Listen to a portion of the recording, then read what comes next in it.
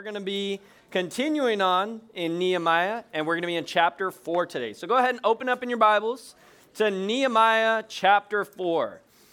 And if you guys are taking notes today, which I would encourage you to be taking notes, we're looking at a message entitled, guys, let's focus now. It's time for the word.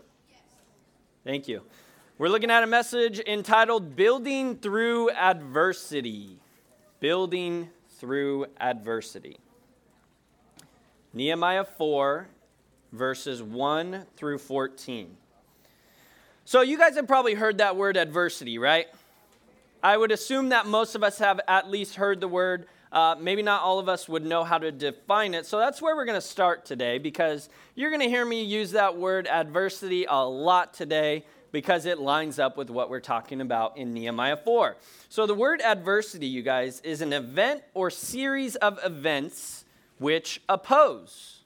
That's kind of like the shortened up version of that definition, which is an event or series of events that oppose. And today we're going to see the adversity that Nehemiah and the builders, the rest of the Jews, are encountering, okay? But before we do that, I wanted to share with you guys a story. How many of you guys have ever heard the name Louis Zamperini? Okay, we have a couple of hands. So how many of you guys have heard of the movie Unbroken? Have you heard of the movie? Let's go to the next slide. I'll give you an image. This is this is the actor who played Louis Zamperini in the movie Unbroken. Guys, the movie Unbroken is a phenomenal movie. It might be PG-13, so definitely check with your parents before just watching it. Shh. Guys, let's bring it back. So Louis Zamperini, I want to tell you guys a little bit about his life, because he is a man who faced a lot of adversity. So Louis, he was born to two Italian immigrants in 1917. He actually grew up in Torrance, California, which, if you know where that's at, it's only about an hour or so away from here. And he actually grew up and was a phenomenal runner. He was a track and field athlete he was a stud. In high school, he was breaking records left and right. And then he actually ended up going to represent the United States in the Olympics in 1936 when he was about, I think he was 18 or 19 years old, so right around there. But after competing in the Olympic Games and doing really well, he actually joined the United States Army Air Forces. And in the Army Air Forces, he served as a bombardier in a B-24 Liberators in the Pacific Ocean. That's kind of where he was stationed. And one day, while on a search and rescue mission with his team, his plane actually malfunctioned, and he ends up going down. And him and his crewmates, most of them died, but him and two other guys actually lived. And they were actually stranded at sea for 47 days. Now, you'll notice in the picture from the movie there's only two guys, and that's because the other crewmate unfortunately passed away in those 47 days. So the story doesn't end here for Louis, though. While drifting out at sea, he unfortunately, they come to the shores of the Marshall Islands, which is Japanese-occupied territory, and him and his buddy there become prisoners of war. And while being a prisoner of war, he is actually tortured for 2 years. Every single day he wakes up, he's beaten, he's mocked, he's ridiculed by that guy. You can see the back of his head. Let's go to the next picture. You could get a better picture of this guy, known as the Bird. That was kind of his nickname, was the Bird. And this guy, his real name was Mutsuhiro Watanabe. And this guy, for whatever reason, hated Louis Zamperini, like more than the other prisoners of war. There were other prisoners of war in the camp, but for whatever reason, this guy really disliked Louis. And so because he knew Louis was an ex-track and field athlete, what he would do is actually, and mind you, when you're a prisoner of war, like you're not getting enough food, like you're malnourished, you're being beaten, your body's always in pain. But this guy makes Louis race around the prison camp like he's a track and field athlete again, even though his body can't really do it. So this guy just really had it out for Louis. But good news is the war World War II, ends up ending, and Louis gets to come home. And it's great. But unfortunately, when Louis comes home, he has a very real and serious battle with PTSD, which if you guys know anything about PTSD, you know that it is very, very hard for an ex-military or ex-police, even fire, is very hard for them to endure that just because of all the memories that they have to deal with. So Louis, he makes it back home, but he deals with this fight against PTSD, and it ends up really taking a toll on his life. But in the end, he ends up finding Jesus thanks to Billy Graham, if you guys know who that is, the famous evangelist, actually gets connected with Louis, leads him to Christ, and Louis's life becomes a testimony of God's forgiveness because he actually finds the guy who tortured him and forgives the man for all the wrong that he did towards him. So I think it's safe to say that Louis, his life was full of adversity, right? His life, we would say, is a life where he experienced a lot of successes, but also a lot of setbacks. Think about it. He grew up in a rough environment, yet he succeeded and made it all the way to the Olympic Games, which is very hard to do, even back then. Yet when he joined the military, you could say that was another success, but another setback happens in his life where his plane malfunctions and he goes down. Right? And then he becomes a prisoner of war and is just living in that setback. But then the success, he gets to come home, but then another setback, the PTSD, ultimately ending with the success of finding Jesus. But this is a man who knew adversity. And in today's message in Nehemiah 4, we're going to be looking at the adversity that Nehemiah and the builders would face. This is essentially their first real experience with like big adversity. You could say that they had other adversities kind of in the chapters leading up to where we are today, but this is kind of the main adversity that they have faced at this point. So, in some context, let's remind ourselves kind of where we are in Nehemiah. So in chapter 1, you guys, if you remember, this whole thing started with a burden on Nehemiah's heart. You remember that when Pastor Joel taught you guys about how Nehemiah's heart was burdened for the city of Jerusalem and the fact that the walls were laid waste, and it hurt him. He was broken over it. And then in chapter 2, we see how the king at the time actually gives Nehemiah the rights to go and rebuild the city. He says, Nehemiah, go. He commissions him to go and do the work which God was stirring up in Nehemiah's heart. And then in chapter 3 last week, you guys learned all about how the progress of the wall was going. Last week was kind of that construction chapter, if you will, of this guy was doing this and this group was doing this, and we got to learn all about the progress on the wall. And here we are today, which, like we said, is the first real resistance and adversity that Nehemiah and the Jews were going to experience in rebuilding the wall. So you should be in Nehemiah 4, yes? Look with me to verse 1. We're going to read all the verses right now, so try and stay with me. But what I want to encourage you to do, when I read stories like this, I try and get a visual picture in my head. I try and actually picture what's going on here. So try and do that as we read this. Verses are also on the screen, as well as in your Bible, which I think is even better. Just look down if you do have a Bible. But verse 1 says, "But so it happened, when Sanballat heard that we were rebuilding the wall, that he was furious and very indignant, and mocked the Jews. And he spoke before his brethren and the army of Samaria and said, 'What are these feeble Jews doing? Will they fortify themselves? Will they offer sacrifices? Will they complete it in a day? Will they revive the stones from the heaps of rubbish, stones that are burned?' Now Tobiah the Ammonite was beside him, and he said, 'Whatever they build, if even a fox goes up on it, he will break down their stone wall. Hear, O God,'" this is Nehemiah now in verse 4. He says, "Hear, O God, for we are despised. Turn their reproach on their own heads, and give them as plunder to a land of captivity. Do not cover their iniquity, and do not let their sin be blotted out from before you. For they have provoked you to anger before the builders." Verse 6, "So we built the wall, and the entire wall was joined together up to half its height, for the people had a mind to work. Now it happened, when Sanballat, Tobiah, the Arabs, the Ammonites, and the Ashdodites heard that the walls of Jerusalem were being restored and the gaps were beginning to be closed, that they became very angry. And all of them conspired to come and attack Jerusalem and create confusion. Verse 9, nevertheless, we made our prayer to our God, and because of them, we set a watch against them day and night. Then Judah said, the strength of the laborers is failing, and there is so much rubbish that we are not able to build the wall. And our adversaries said, they will neither know nor see anything till we come into their midst and kill them and cause the work to cease. So it was, when the Jews who dwelt near them came, that they told us 10 times, from whatever place you turn, they will be upon us.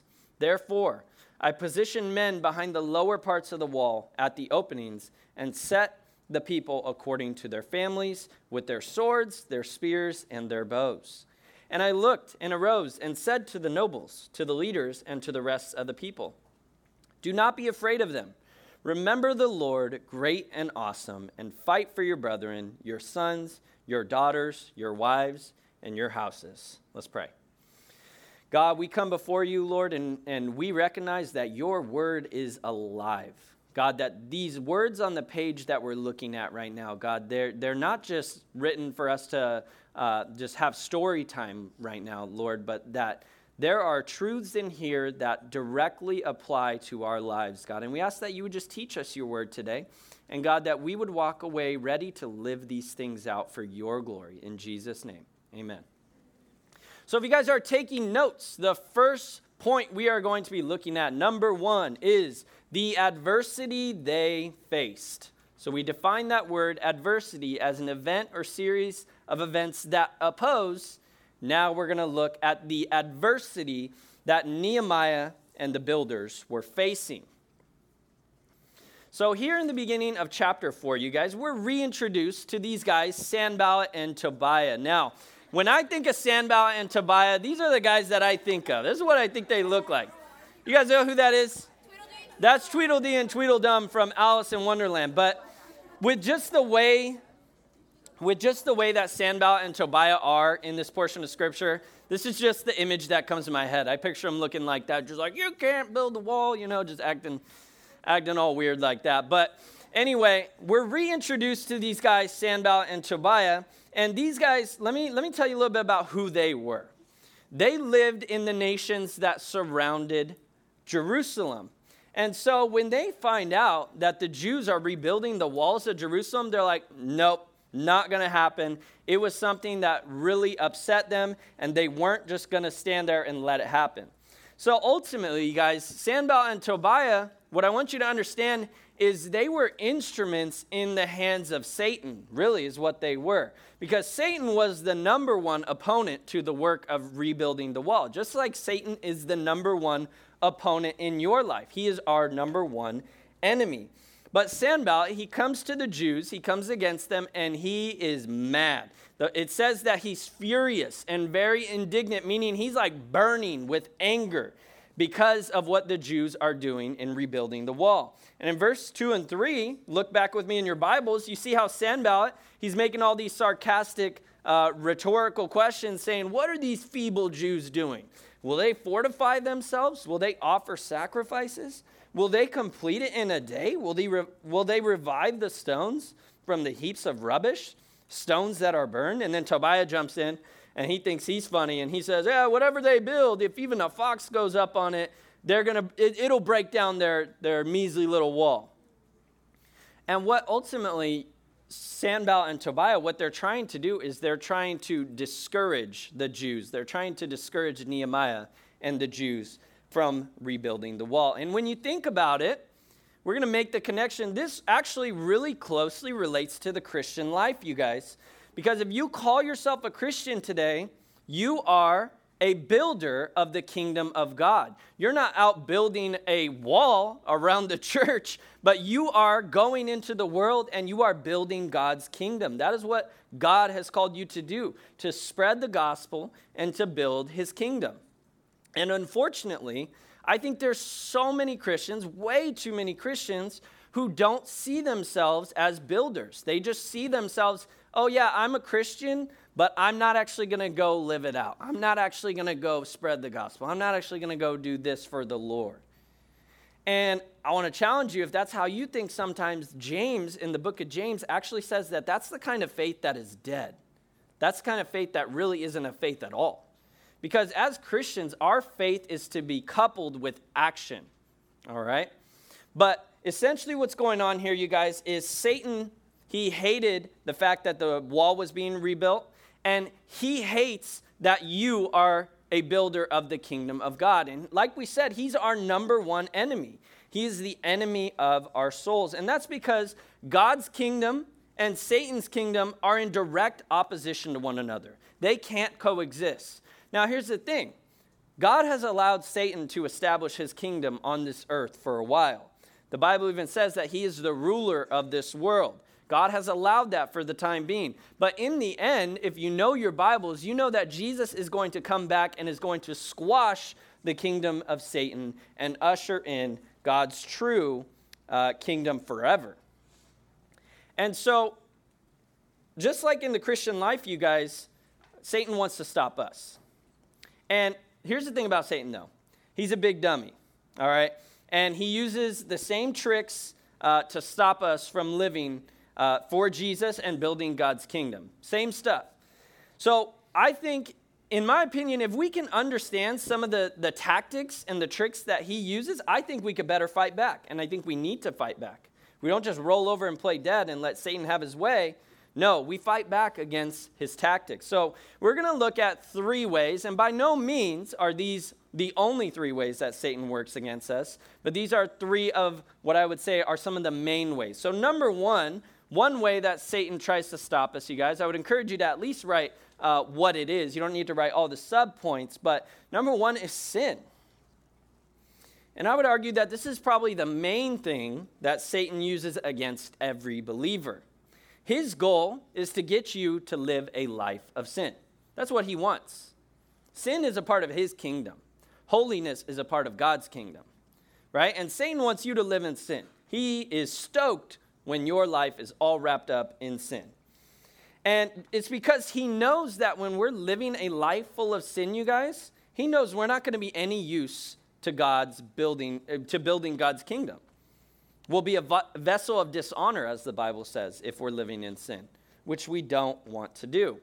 But it makes sense because we all know deep down that when we're living in sin, that we can't do anything useful for the Lord. We won't do anything useful for the Lord. When you're living in sin, you don't want to go out and you don't want to go to this church event because you know what you're really doing, what your life looks like behind closed doors.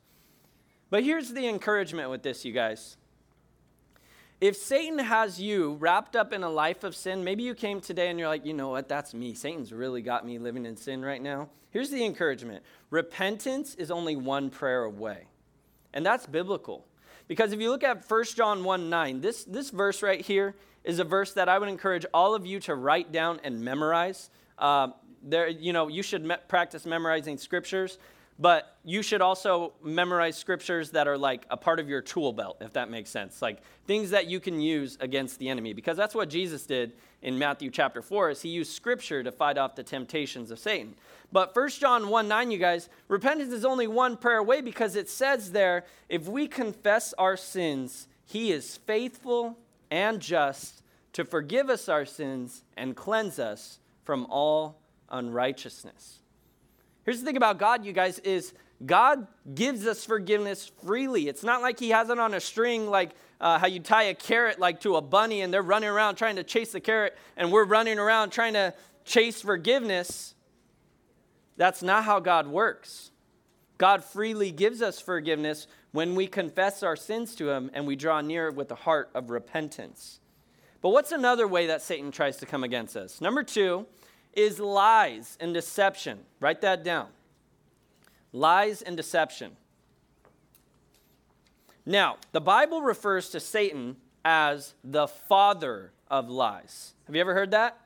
The Bible actually says that Satan himself is the father of lies. He's done it since the very beginning. Even if you think back to the Garden of Eden, what did he do to Eve? He lied to her, and he got her to believe the lie. But if Satan can get us to believe the lies that he tells us, you guys, the lies about God, the lies about ourselves, the lies about sin itself, the lies about the world, and so on and so forth, he can effectively stop us from being good builders of God's kingdom. So I want to think with you guys for a moment. Some of them are up there. But what are some of the lies that we hear often Satan kind of throws at us? And this almost always happens in our minds, right? That's how Satan attacks us mostly, is in our minds. And what are some of the lies that he tries to get us to believe? Well, I think we've all wrestled with the thought of, well, God doesn't love me. Satan would love for you to believe that, but it's a lie. Because if you think about it, God says he loves you numerous times in his word. What about this one? God's not with you. Wouldn't Satan love for us to believe that? What about this one? You're worthless. I'm not telling you guys you're worthless. But does he not bring that thought into our minds sometimes of us having to wrestle with our self-worth? The answer is yes. What about no one cares about you? We know that these are all lies because the way that we can distinguish them as lies, gentlemen, let's pay attention. I can hear you from up here, so that's obviously too loud. You're not being secret about it. But the ways that we can distinguish these as lies, you guys, is we line them up to what God's word says. And we're going to talk more about that in just a moment. But as you grow in the Lord, as you grow in your faith, you get better and better at discerning what is a lie and what is the truth in terms of these thoughts that enter into our head. The Bible tells us that we're to take these thoughts captive, all right, and bring them into the obedience of Christ. The thoughts are going to happen. Satan's going to fire his darts at us all the time, and you need to know how to handle it. So I want to share with you when I heard it for the first time from Pastor Jack years back, it made so much sense to me, and it just clicked. That verse that talks about taking our thoughts captive, this is what it looks like. So you're standing here, right? And you're just kind of living life, and you're living for Jesus, and you have Satan over here, he fires an arrow, and it's always in your thought life is how it happens. He fires that fiery arrow into your mind. And here's what you do in that moment. Okay? Boom. Thought enters in. What do? You stop for a moment. You analyze the thought. You think about the thought. Okay, wait. Let's take that first example. God doesn't love me? And you're like, okay, computing, And you think about it for a moment, and you're like, wait a second. I know that the Bible tells me that God so loved the world, which includes me, that he gave his only begotten son to die for my sins so I could have everlasting life. I know that God loves me. And so you're like, okay, that's a thought from the enemy. So what do? You take that thought, you get rid of it, and you fill your mind with the things of God. That's that illustration. That's how it made sense to me when I heard it explained that way. So I hope that it helps you as well. But finally, I want to look at one more way that Satan tries to stop us, and that is through discouragement. Write that down, discouragement.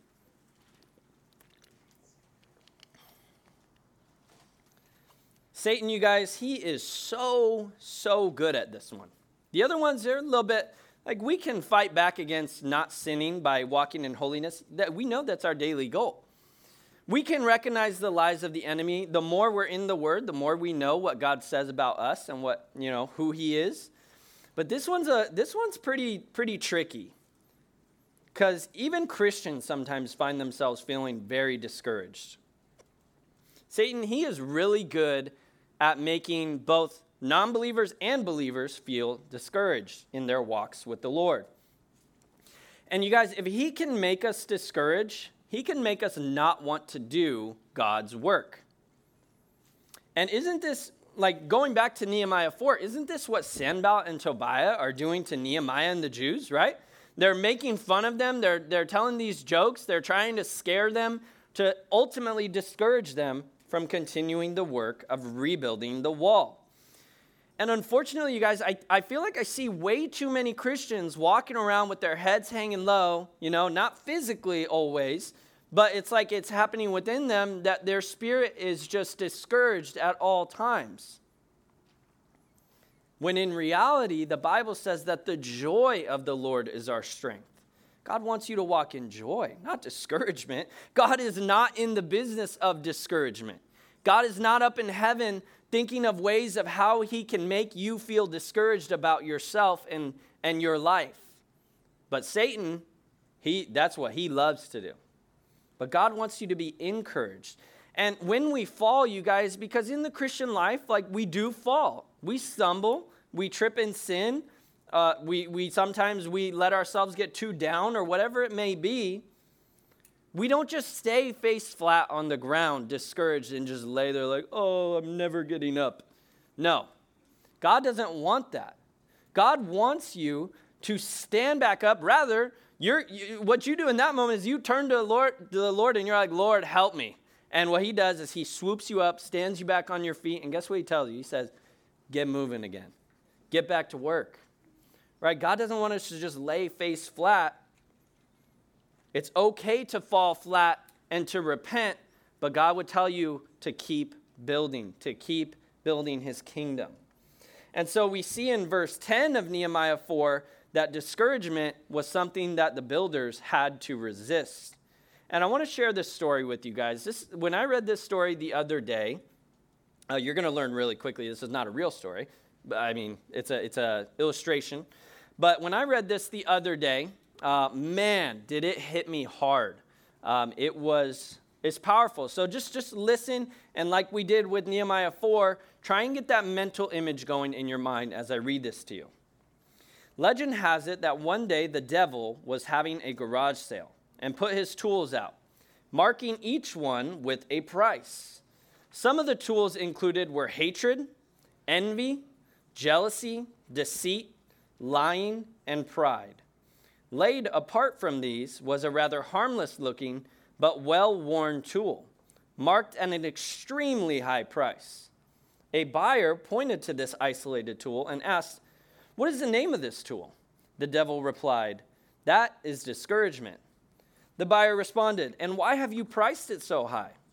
To which the devil said, "Because it is more useful to me than the others.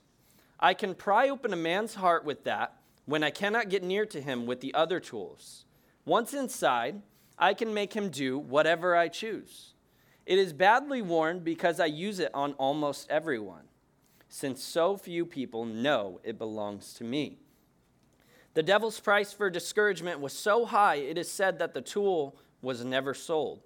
He continues to use it on God's people, causing spiritual growth to be stifled and many a worthwhile Christian projects to grind to a halt.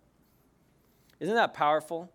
To think that Satan has all these tools that he uses against us, but the one he often uses the most because of how effective it can be against us is discouragement. And like we said, God's not in the business of us being discouraged. He wants us to be encouraged. But back to, really quick, I'll make a little plug for the book, Strategies of Satan, if you guys have never heard of it. Phenomenal book by Warren Wiersbe. If this is like, I want to learn more about the ways that Satan tries to come at me. This book is a very small book. You could probably read it in a couple of days if you really wanted to. But it's called The Strategies of Satan, if you wanted to write it down. And it's all about things like this, recognizing the ways that the enemy tries to come against us. So get your hands on it. It's in the bookstore, I'm almost positive, as long as they're stocked up on it. But I know we carry it here. But back to Nehemiah 4, you guys. Look down in verses 7 through 8 and 10 and 12 also. We see here that Sanballat of Samaria, Tobiah, and the surrounding nations, they get word of the progress that's happening on the wall, right? It says that the wall was officially joined together. Remember that image that Joel showed you guys last week of the kind of the oval shape or whatever you want to call it of the wall that was being built? Well, now at this point in the story, the wall is actually all connected. There's no more gaps. It says the gaps were closed. And the wall is joined to half its height. I don't know what the end height of the wall would end up being, but the wall is essentially halfway done, and it's fully connected all the way. So there's legitimate progress that is happening on the wall. And the enemies of Jerusalem, the Sanballat, Tobiah, and the surrounding nations, you guys, they hear about this, and they get together, and they're like, how can we kill these Jews and stop the work that they are doing? They did not want it to happen. Now, spoiler alert, their plans end up coming to nothing. That's awesome. But this shows us, and I want you guys to write this down, that quote on the bottom, that though adversity may continue to increase, God will not allow it to prevail. Write that down. Though adversity may continue to increase, God will not allow it to prevail. And that's true in our lives. The more we're building God's kingdom, the more adversity we're going to face. But God says he's never going to allow it to overcome us. And Satan, you guys, he absolutely hates it when we are making progress in our lives. And you can be assured that as you grow in the Lord, like we said, you guys, there's going to be more adversity. I have a very simple equation that is on the slide up there.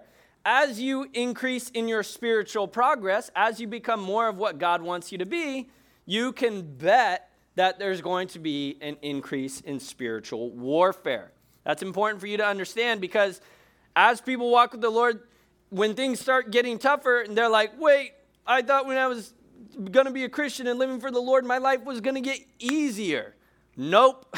It's going to get harder. There's going to be more adversity. But guess what? God gives you the strength to face it, and he will not allow it to overcome you.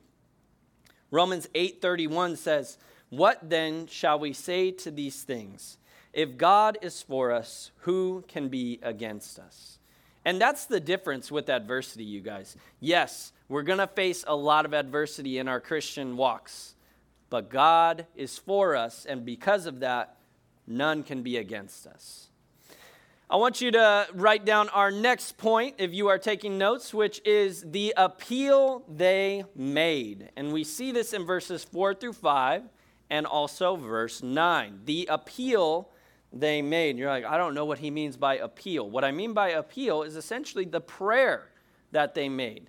They appealed to God. That's what that word means. So we just learned and talked about for a while there all about the adversity that Nehemiah and the builders are facing here in chapter 4. But how did Nehemiah and the builders respond to the adversity? Well, if you look in verse 4, you see in verses 1 through 3 how Sanballat and Tobiah, they're making all these jokes. They're coming against, they're threatening the Jews. And then what do we see in verse 4? We see Nehemiah go straight to prayer. I don't know about you, but when I look at my Bibles, I don't see any hesitation there, right? It goes straight from Tobiah's dumb joke to Nehemiah's prayer to the Lord. And that's because Nehemiah, being a man of prayer, knew exactly what to do when the adversity came his way, which was he gave it straight to the Lord immediately. And you guys, we need to learn from Nehemiah's example. This is very important for us to understand here. When Satan attacks our lives, because he will, and when he brings adversity upon us, we need to go straight to the Lord in prayer with no hesitation, like Nehemiah did. No hesitation. We go straight to the Lord in prayer. And that's ultimately because, write it down, prayer is how we fight. Prayer is how we fight. You've all heard and sung along to the song Battle Belongs if you've been here at the church for a little while. It's a great song. Super good, by Phil Wickham. And there's that line in that song that you guys might recognize when I read it right now, when it says, "So when I fight, I'll fight on my knees with my hands lifted high. Oh God, the battle belongs to you. And every fear I lay at your feet, I'll sing through the night. Oh God, the battle belongs to you."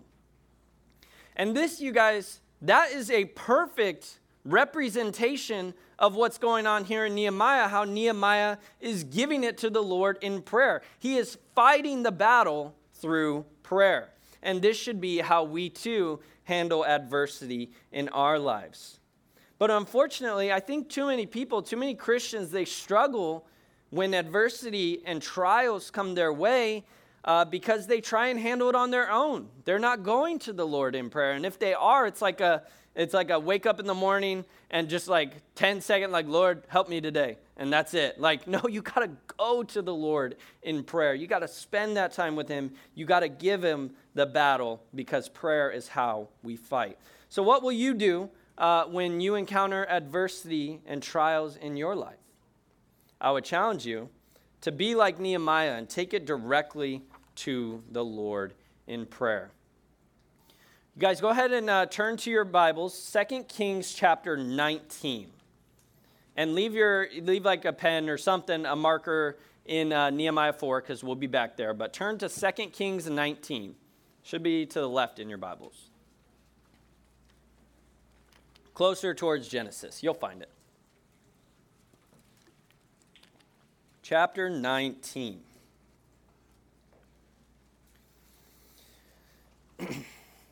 And we're going to be looking at verses 8 through 19, but we're actually going to read the verses in 35 through 37.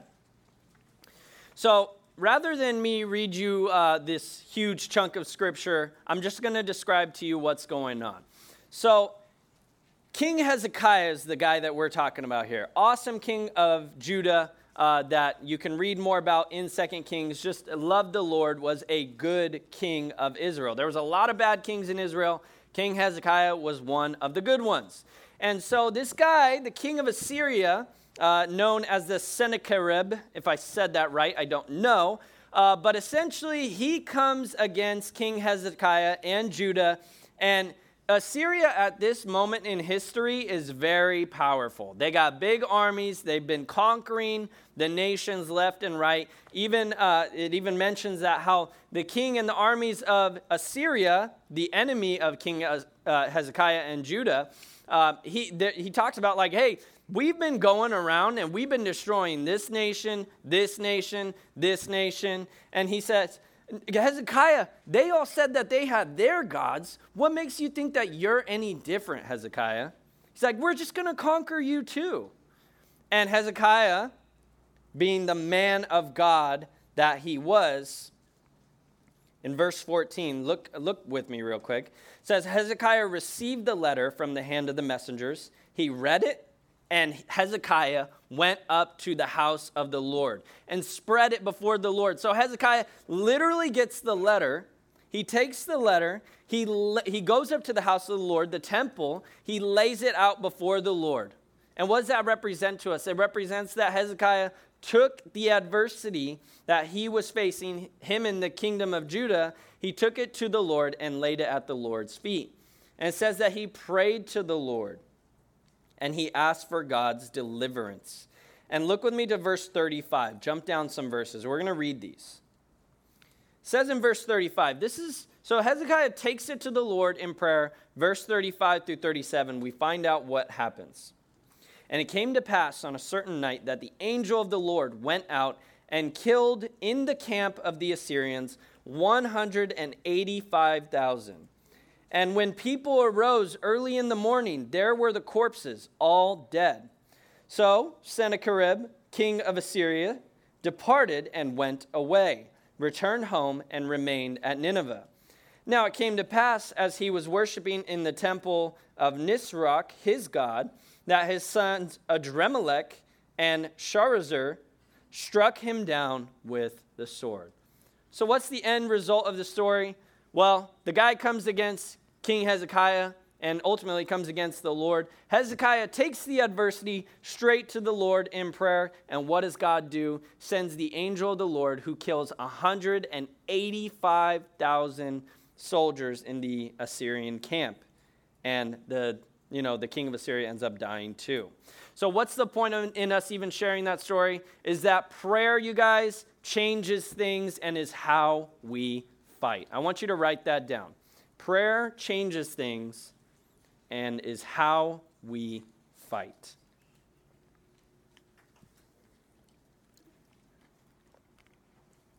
So we just talked all about how Nehemiah went to the Lord in prayer, but you know what Nehemiah also did is he took action. So point 3, if you're taking notes, is the action they took.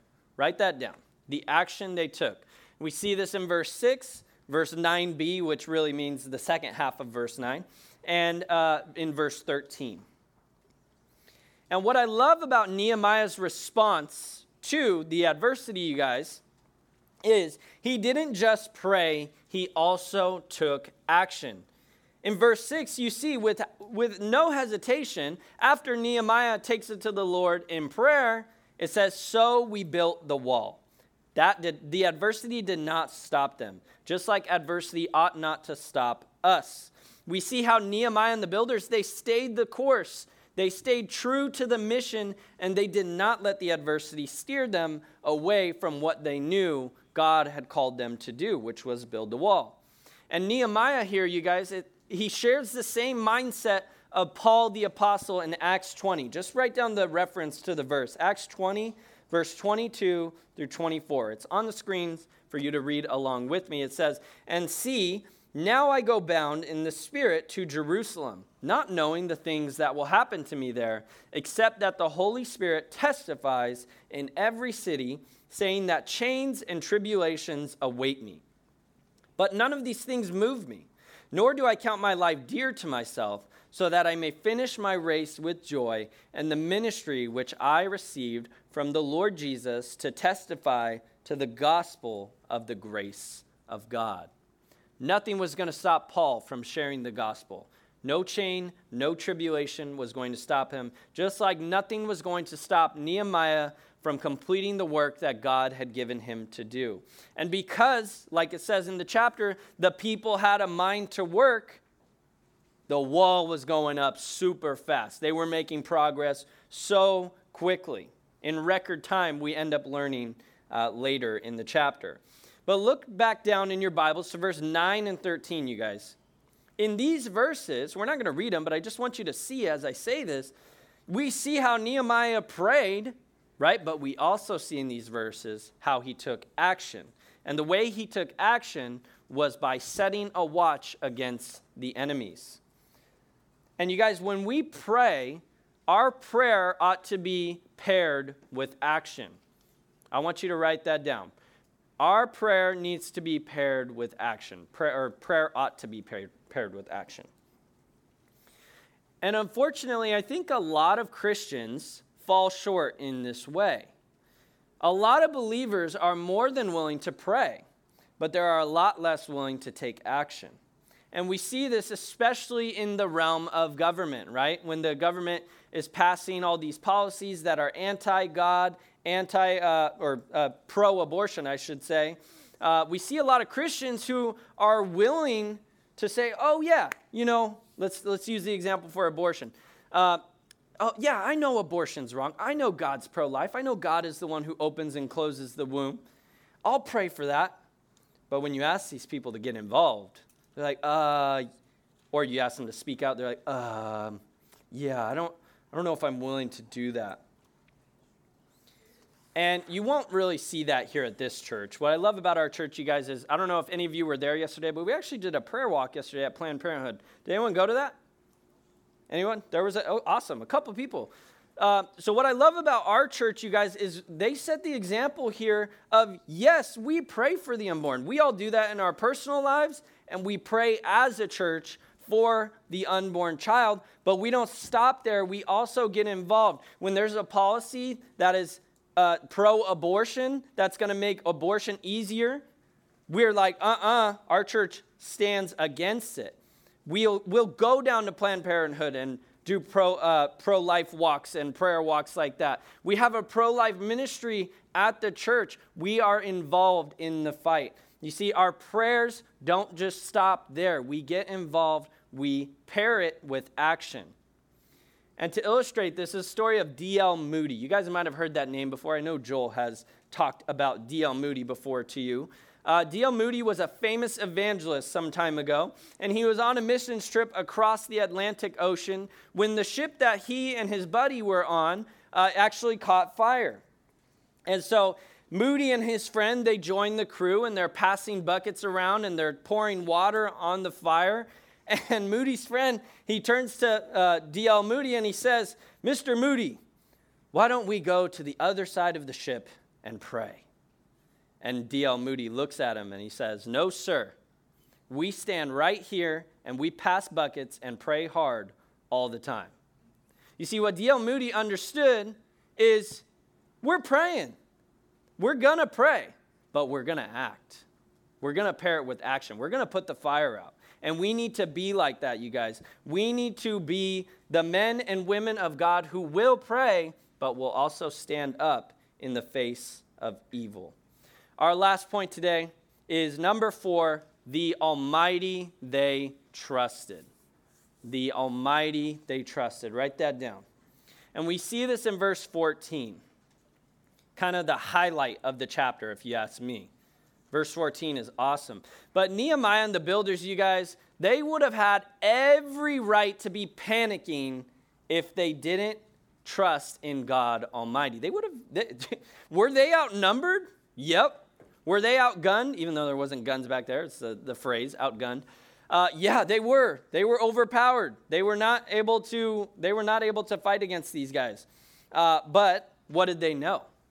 They knew that they were trusting in the Lord of heaven's armies, that God was on their side. And because God was on their side and they were doing his work, they knew that nothing was going to be able to stop them.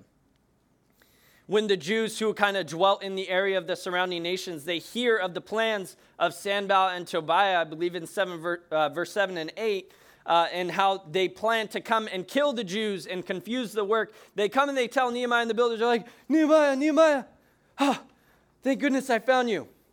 They're going to surround us and they're going to kill us. There's no way to escape. It actually says they say it 10 times. So these guys are like panicking. But what does Nehemiah do? It's as though Nehemiah turns and looks at them straight in the eyes and says, remember the Lord, verse 14, great and awesome, and fight for your brethren, your sons, your daughters, your wives, and your houses.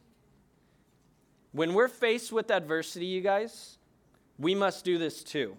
We must remember the God that we serve. We do not serve a small God who is incapable of delivering us. We serve the God of all creation, the Lord of hosts, the commander of the Lord's armies. We have no reason to fear. In Deuteronomy 31:6, amazing chapter of the Bible, Deuteronomy 31, just note down the references. Verse 6 and verse 8. Verse 6 says, be strong and of good courage. Do not fear, nor be afraid of them. For the Lord your God, he is the one who goes with you. He will not leave you nor forsake you. So we see in verse 6, God goes with you. In verse 8, it says, and the Lord, he is the one who goes before you. He will be with you. He will not leave you nor forsake you. Do not fear, nor be dismayed. Now, I wanted to show you guys a brief video from one of my favorite movies, which is Lord of the Rings, The Return of the King. Yeah, I know a lot of you guys like Lord of the Rings just from some of my conversations with you guys. If you haven't seen Lord of the Rings yet, I would ask your parents, because I believe it is a PG-13 movie, definitely get permission before watching it. Shh. We're not going to get to the video if you guys keep talking. But what I'm about to show you is one of the main characters. His name is Aragorn. He's like the main dude. And this is the final battle. This is the final battle of the final movie. Like, this is it. This is the end. And this is his speech to his soldiers who are severely outnumbered and overpowered by the enemy. Let's go ahead and go to the video.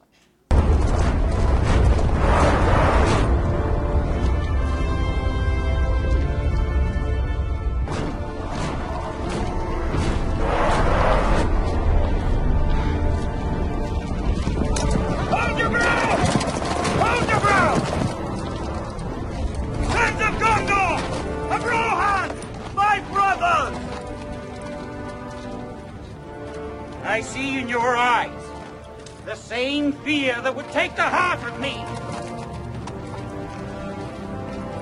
A day may come when the courage of men fails, when we forsake our friends and break all bonds of fellowship. But it is not this day. An hour of woes and shattered shields when the age of men comes crashing down. But it is not this day. This day we fight. By all that you hold dear on this good earth, I bid you stand! Men of the West!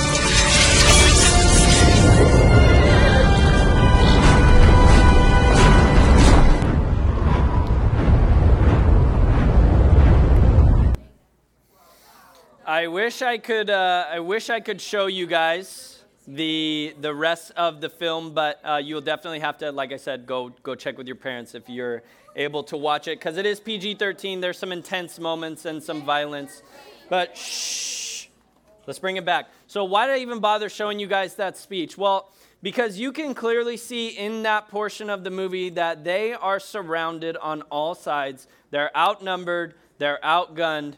Shh. But what does Aragorn, who I would say represents Nehemiah in what we're learning about today, what does he do? He turns to the men and he strengthens them. You could see in the clip, the guys who are standing there, they look terrified, and they should be. There's no way they can win this fight on their own. But Aragorn reminds them that they're fighting against evil and that they're on the side of good. And he reminds them that they're fighting for their families, much like Nehemiah told his men in verse 14. So in conclusion, you guys, I want you to write down these takeaways. What I mean by takeaways is if you can remember these handful of things I put here at the end, then I think you get the point of what we talked about today. Number one, if you're a believer, if you call yourself a Christian, you are a kingdom builder, okay? There is no opting out of being a kingdom builder. If you're a believer, you're a kingdom builder, which means that you will surely face adversity. Because why? Well, Satan hates us, you guys, and he's going to try and stop us any way he can. But if we understand his tactics, if we understand his schemes and the ways he tries to stop us, we'll be able to fight back against him even better. And remember that God is on your side and will give you the strength you need to face the adversity. And the next thing, when faced with adversity, you guys, we got to go straight to the Lord in prayer. It's a non-negotiable. If you try and face adversity on your own, good luck. God has called us to take our adversities, our trials, and our struggles to him in prayer. Prayer matters, you guys, and it's how we fight. Next thing is that prayer should be paired with action. We don't just pray and do nothing. We pray and we stand against evil. And then finally, in the face of adversity, you guys, we look to God Almighty and we trust him because we know he is our strength and our refuge. Let's pray. God, we thank you for your word and just how awesome it is, Lord, and how we have these accounts and these stories like what we learned about in Nehemiah 4 today.